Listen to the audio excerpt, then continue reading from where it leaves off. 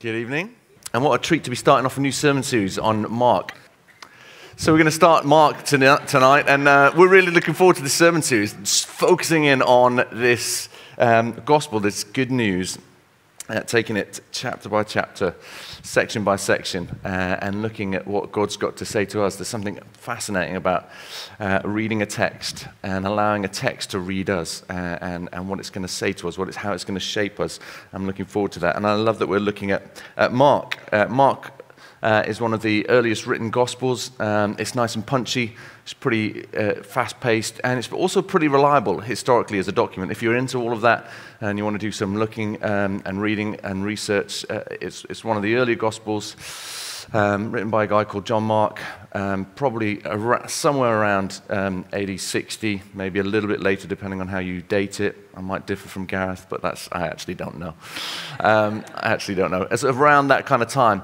Early enough, basically, for there to still be people around who'd walked with Jesus, who'd talked with Jesus, and who'd been impacted by Jesus, and who could, if they had any disagreements with what was being written, contest it. And there's no historical documents around that time that were contesting the accuracy of the report. So it's as a historical document, it's pretty reliable. But I wonder whether you're going to meet the person of Jesus in it, because that's my hope. We don't just want a document; we want to have a relationship with a person. And so that's my heart as we begin to read through, and as we look at it, there's something exciting about this particular gospel. It's one of the gospels. The sad thing about Mark is there's no Christmas. There's just no Christmas. We don't have any nativity. There's no sheep. Mary and Joseph don't get a look in at the start of Mark. There's not even an elf or a wise man or a Father Christmas. There's just none of it. We just start straight up when Jesus is kind of 30. It's just before the start of what people refer to as the start of his public ministry. As someone who's passionate about children's ministry, I think that happened when he was 12, but we won't go there just yet. It's at the beginning of what's going to be 3 years of ministering in different settings and different environments. And as Mike's already said, I really would encourage you to get hold of this sermon series. There's something of a richness about looking through a book over a longer period of time, where I would encourage you to be grabbing some of the journals, grabbing some of the Bibles, reading ahead, doing some of your homework, wrestling with the scriptures together. That would be really good. We're going to hit the first 13 verses today. So if you want to open your Bibles to Mark, it's in there towards the end. You might want to turn it on. If you haven't got a Bible and you want to grab one of these, there's loads. We've got some new ones at the front. Come and grab one and open your Bibles to Mark, and we're going to read from chapter 1.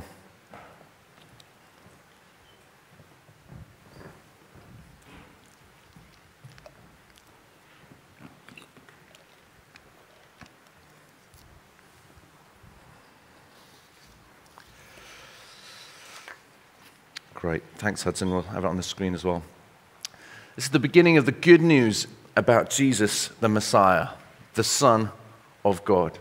As it was written in Isaiah the prophet, "I will send my messenger ahead of you, who will prepare your way, a voice of one calling in the wilderness. Prepare the way of the Lord, make straight paths for him."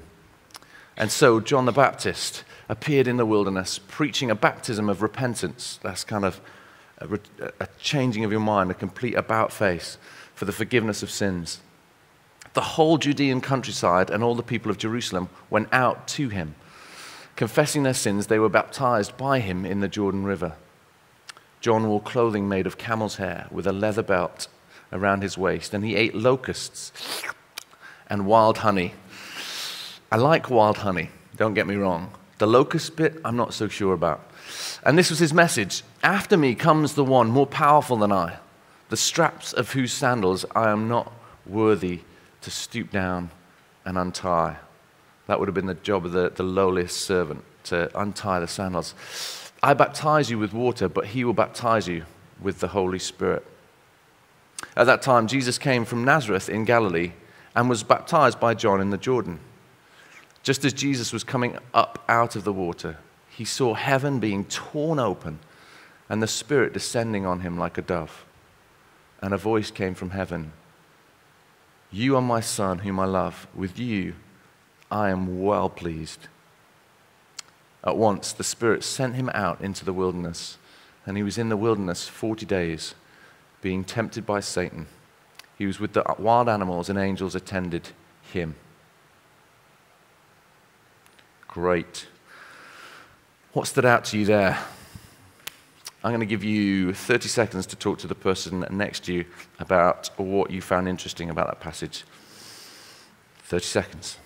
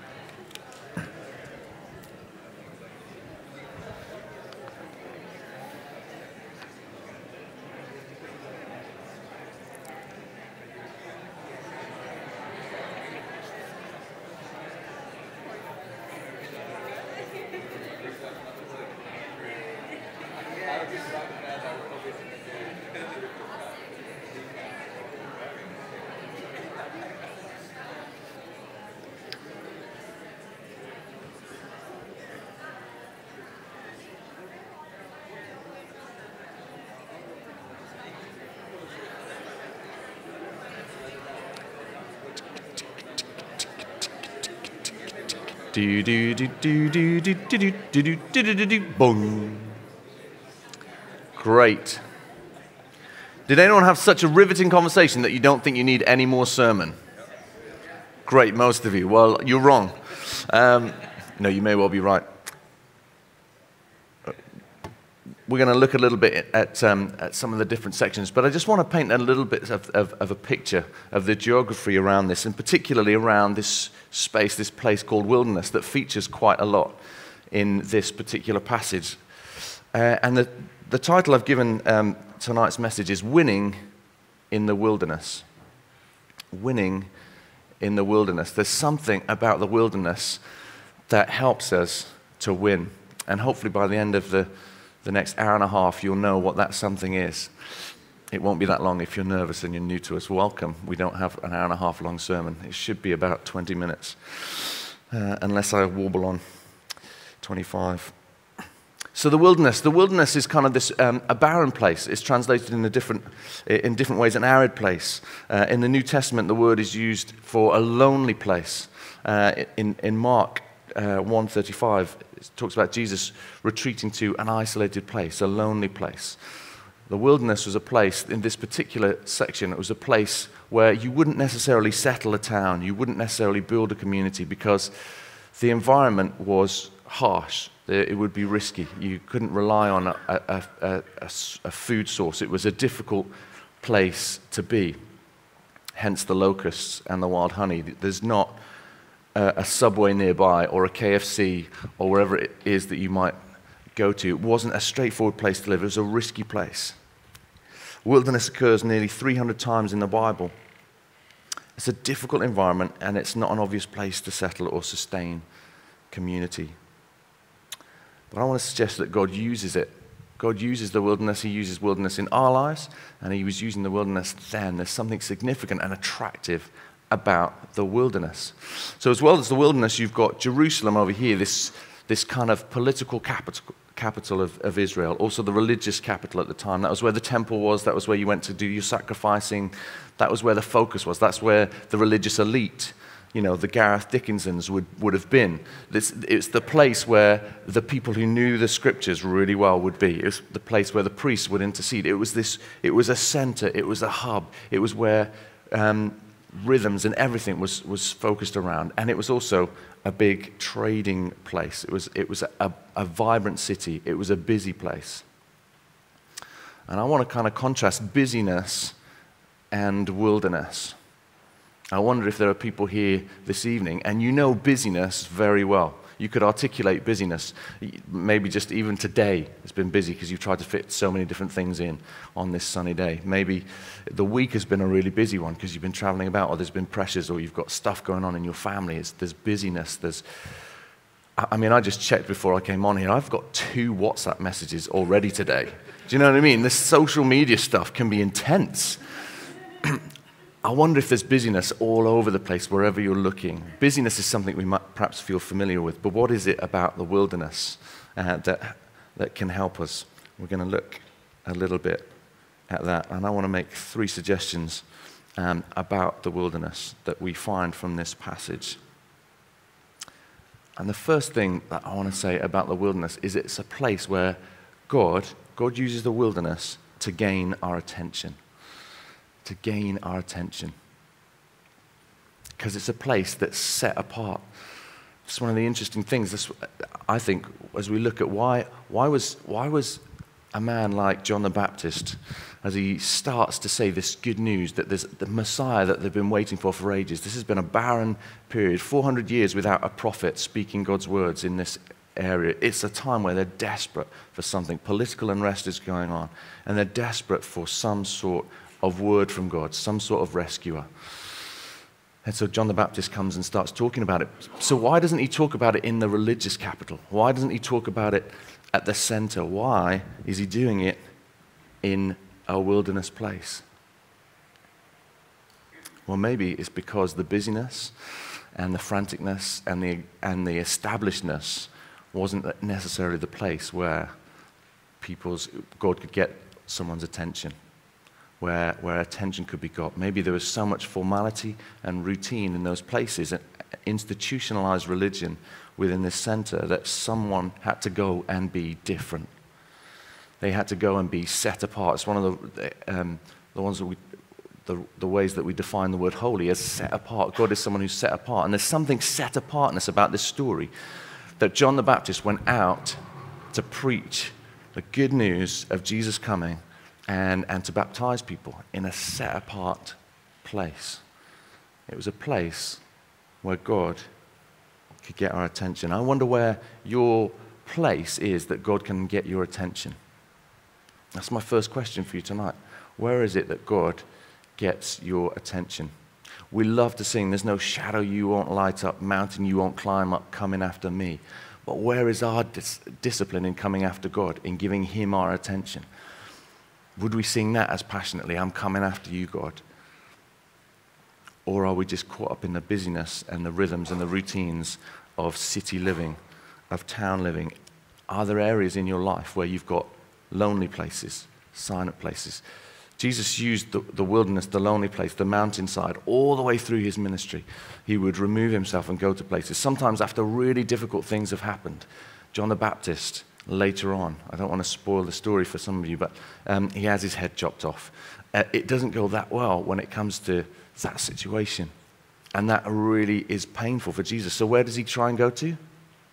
A lonely place, a wilderness place, a place where he can get away, where the noise of people's opinions, of people's perspectives can be dulled, and he can be drawn to this place. So the first thing I want to say is that God can use the wilderness to gain our attention. To gain our attention.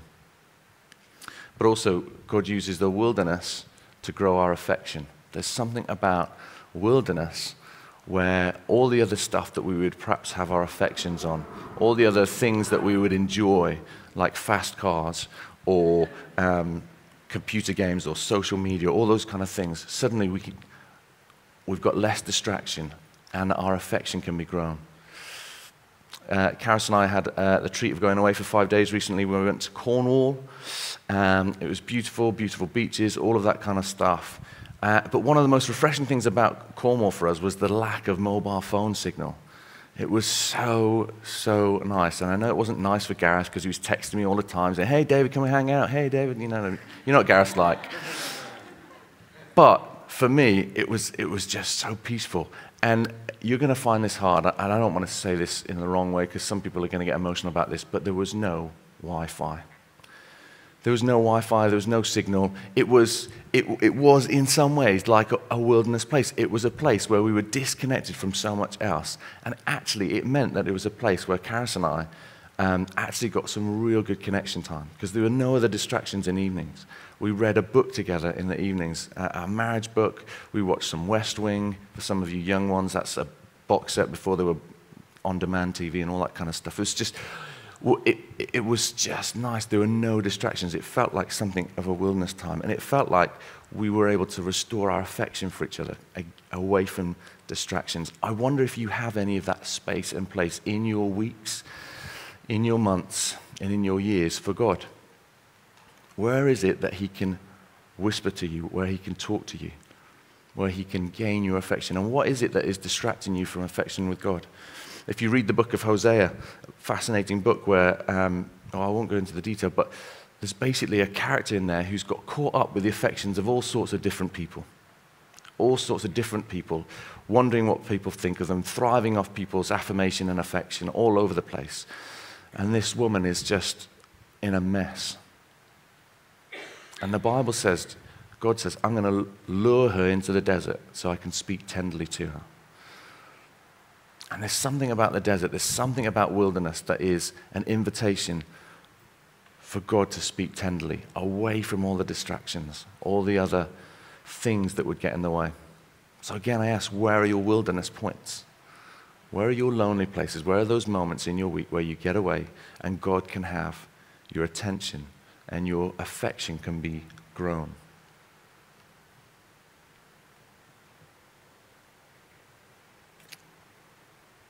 The third one. So gain our attention, grow our affection. God also uses wilderness to guard our aspirations. To guard our aspirations. I wonder what it is that you dream of, what it is your hopes are, what it is that you give your time to build in everyday life. But there's something about wilderness and something about connecting in the desert places where our aspirations are refined, where God gets to question our motivations, away from the hustle and bustle, away from the demands and the pressures. We get these wilderness moments in order that we can, that God can guard our aspirations. And there's something about all of this in the story that we've been looking at as we see why there's something of separation in this story.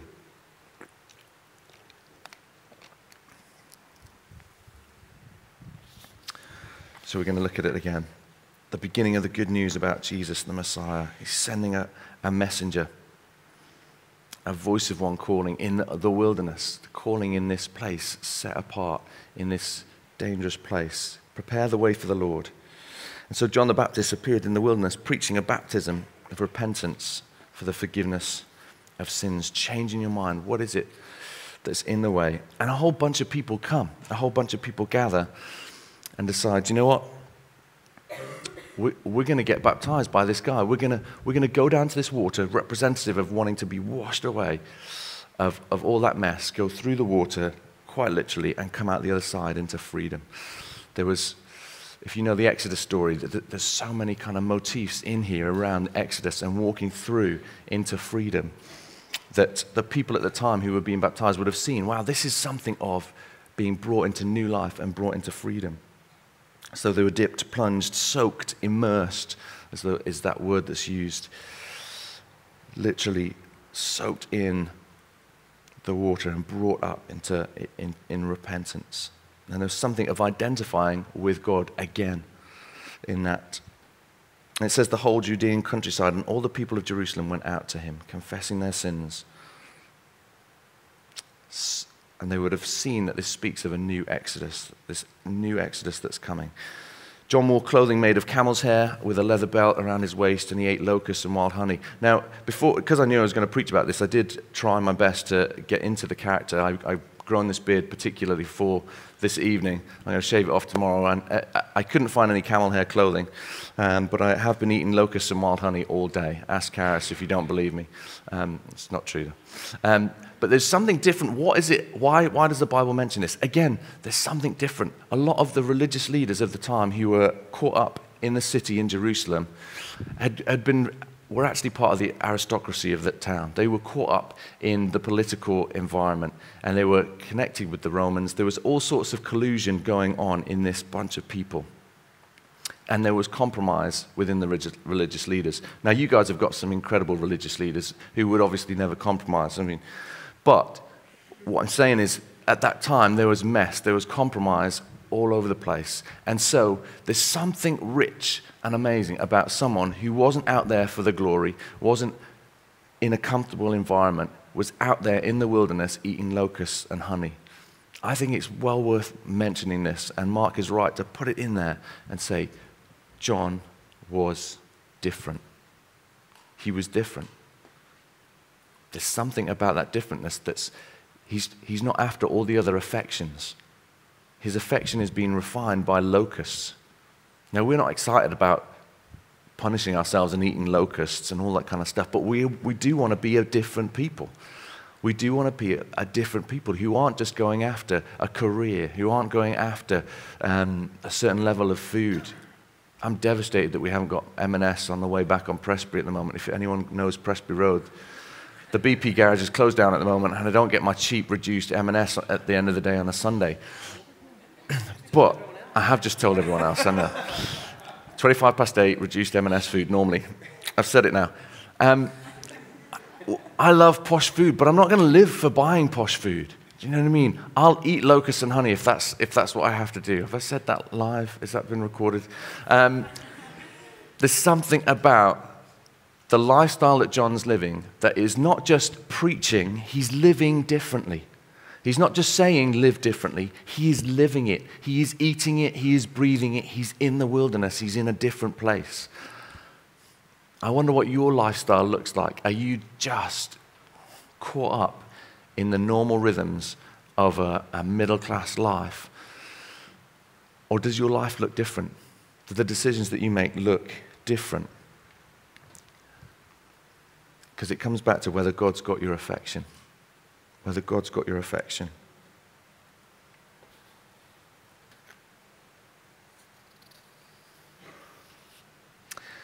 And this was his message. After me comes the one more powerful than I, the straps of whose sandals I am not worthy to stoop down and untie. I baptize you with water, but he will baptize you with the Holy Spirit. There's something amazing about a man who lives his life to point to someone else. And I think that it helps being in the wilderness. There's a clarity about the wilderness. This is not about me. This is not about my comforts and me. It's about him. It's about the one who is to come. At that time, Jesus came from Nazareth in Galilee and was baptized by John in the Jordan. Just as Jesus was coming up out of the water, he saw heaven being torn open and the Spirit descending on him like a dove. And a voice came from heaven, "You are my Son, whom I love. With you I am well pleased."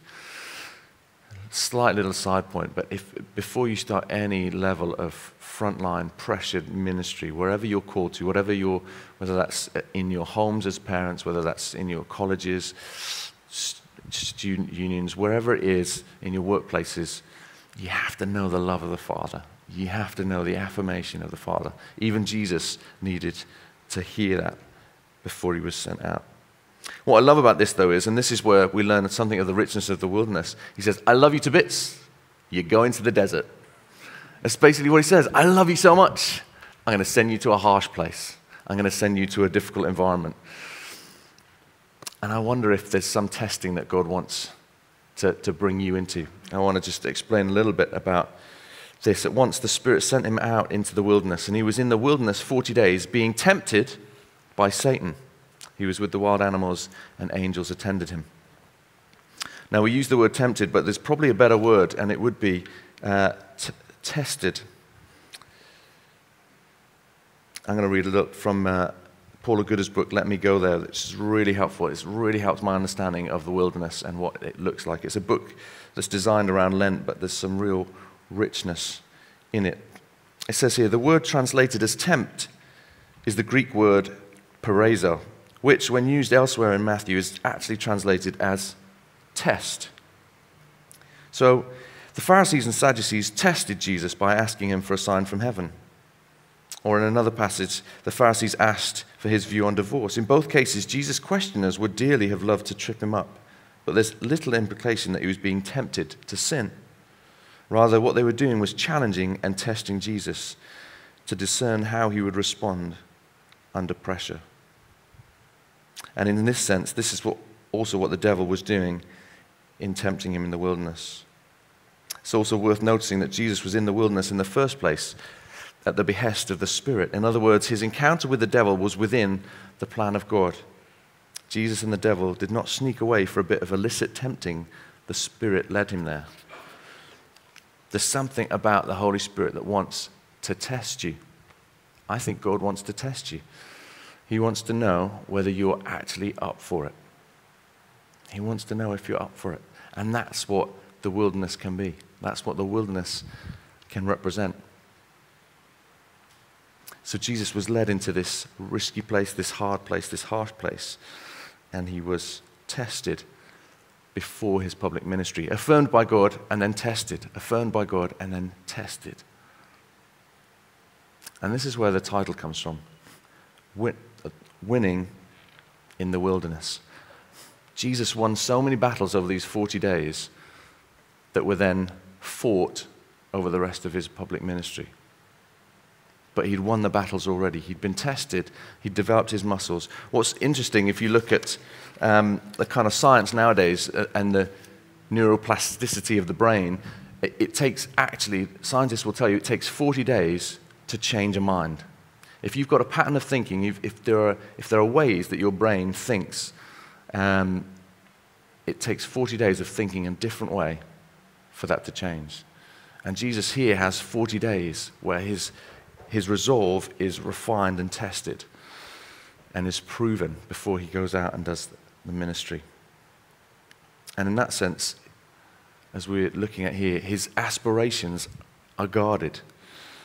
He's not going to go out there and try and win some sort of public opinion. He's out there to the glory of God, and it's refined in the wilderness.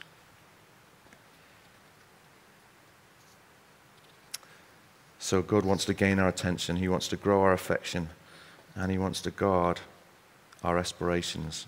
And the wilderness is a place where that can happen. The wilderness is that place where that can be refined. Well, what is the wilderness? What does the wilderness look like for you? Well, in many ways, it looks like the places and the times that we give God our attention. But it may well be those pressured times that you didn't invite, you didn't ask for, but you find yourself in that are really difficult. And maybe you'd rather shrug them off, or you'd maybe not rather walk through them. 40 days without food sounds like a crazy thing for me. It's not necessarily the thing that we would choose for ourselves, and yet they're places that God can meet with us and can get our attention, gain our affection, and guard our aspirations. So maybe you're in a wilderness time now. Maybe you're in that place that feels like it's pressury, it's difficult. And maybe you feel like actually when it comes to the religious stuff, the God stuff, you feel far away from God. You feel isolated. Or maybe tonight God wants to change that around and suggest to you that this could be a place where he speaks tenderly to you.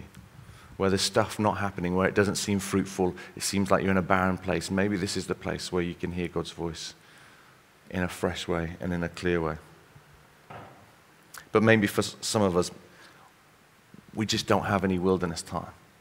Maybe you're not having a particular pressured time, but there's nowhere where God can have your attention. There's nowhere where he can speak to you.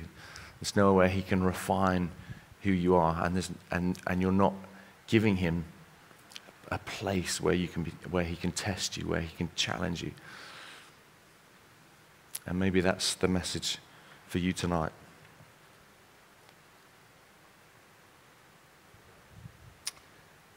So there's good news, and there's ministry ahead for Jesus at that time. There was for us. There's stuff that God wants us to do this week. There's stuff that God wants to do in the coming years. And as a church, as we build on the 3 Ps of positioning before God, partnering to serve, planting for life, all these different areas that we want to push into as a church and focus in on. But my question to us tonight is, has God got our attention, our affection, and are our aspirations in line with him? Because maybe God wants to use the wilderness to shape some of that stuff. So should we stand?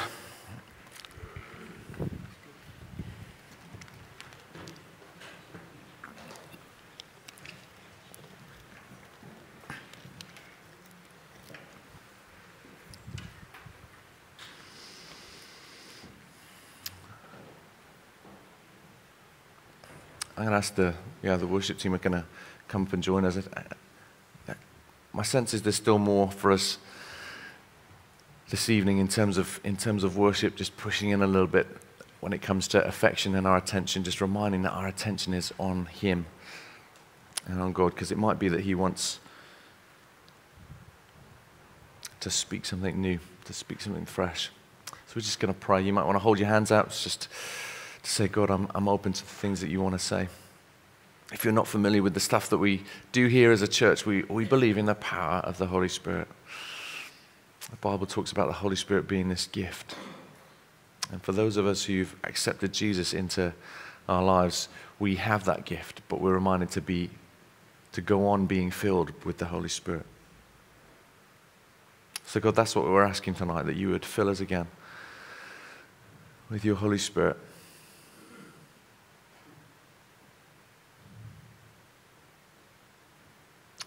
And my sense tonight is that God wants to commission a bunch of John the Baptists. He wants to commission a bunch of people who would choose of themselves to go into a wilderness place, to go into a different place, to live differently, so that Jesus could be pointed to. And yet I think if you were honest with yourself, you feel like you fit much more with the Jerusalem, the hustle, the bustle, the busyness, the affections, the temptations of the culture around you feel very loud, and the voice of God feels distant. So Jesus, for those of us that applies to, would you move us, would you stir us, would you give us a hunger, God, to return to you?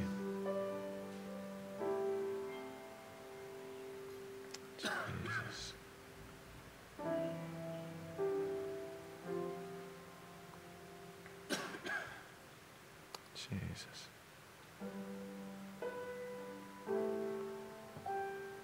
Come, Jesus. Come, Jesus.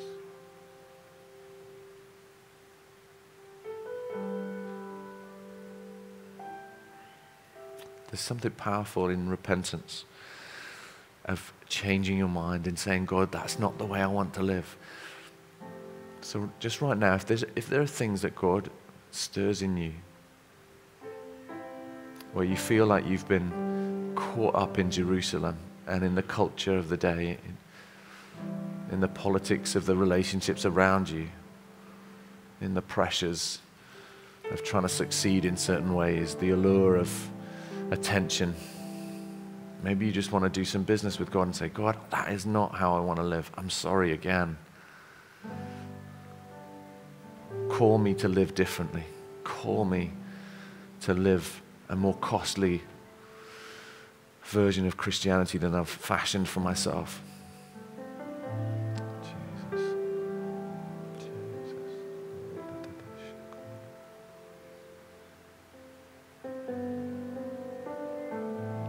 And maybe all you know to articulate is just to say, sorry, God, sorry.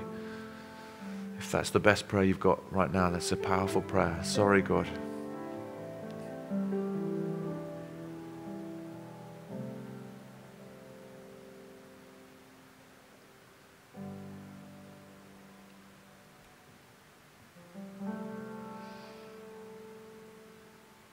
I sense that there's some people here tonight, and you know that you keep failing at the battles. You keep hitting these battle moments, and you give in. You fall. You don't have the strength to face these different battles, whether it's battles against sin, mess, battles in the friendships. You keep doing the same stuff that damages you and damages other people. You keep falling at the first hurdle when it comes to these battles.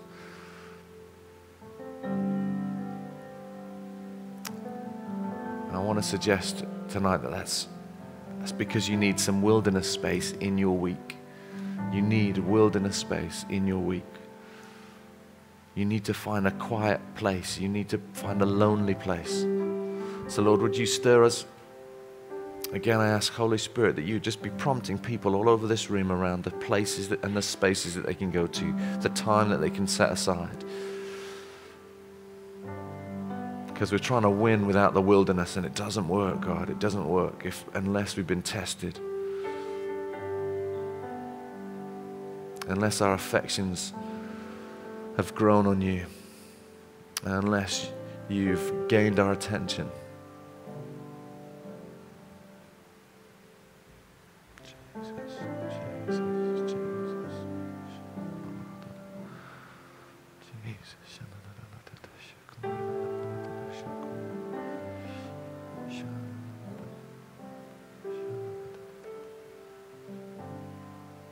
So we'd love to pray for a bunch of people.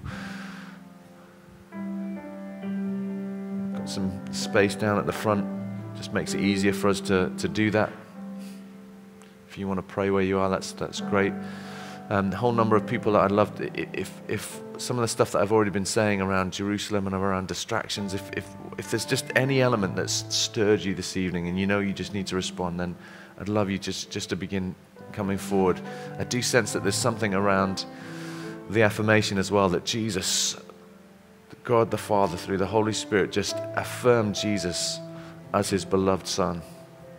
And I sense that some people tonight need to hear that, need to have the Holy Spirit just remind them that they affirm them. So why don't you just begin to come forward? We'd love to pray for different people. You might just be saying, God, I want you to have my attention.